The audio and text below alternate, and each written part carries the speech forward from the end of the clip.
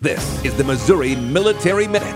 I'm Ashley Bird. In military news around the state this week, the Pentagon released its list of approved flags to fly at bases, and the Confederate flag is not on it.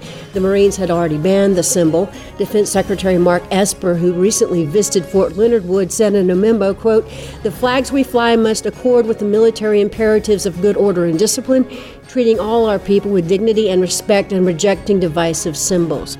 And a National Defense Department employee from the National Geospatial Intelligence Agency in St. Louis has been assigned to work in state government through a federal program, part of a growing relationship between NGA, the state, and St. Louis area leaders that's focused on making St. Louis a global geospatial hub over the next decade. And this assignment is the first between NGA and a state government. This is the Missouri Military Minute.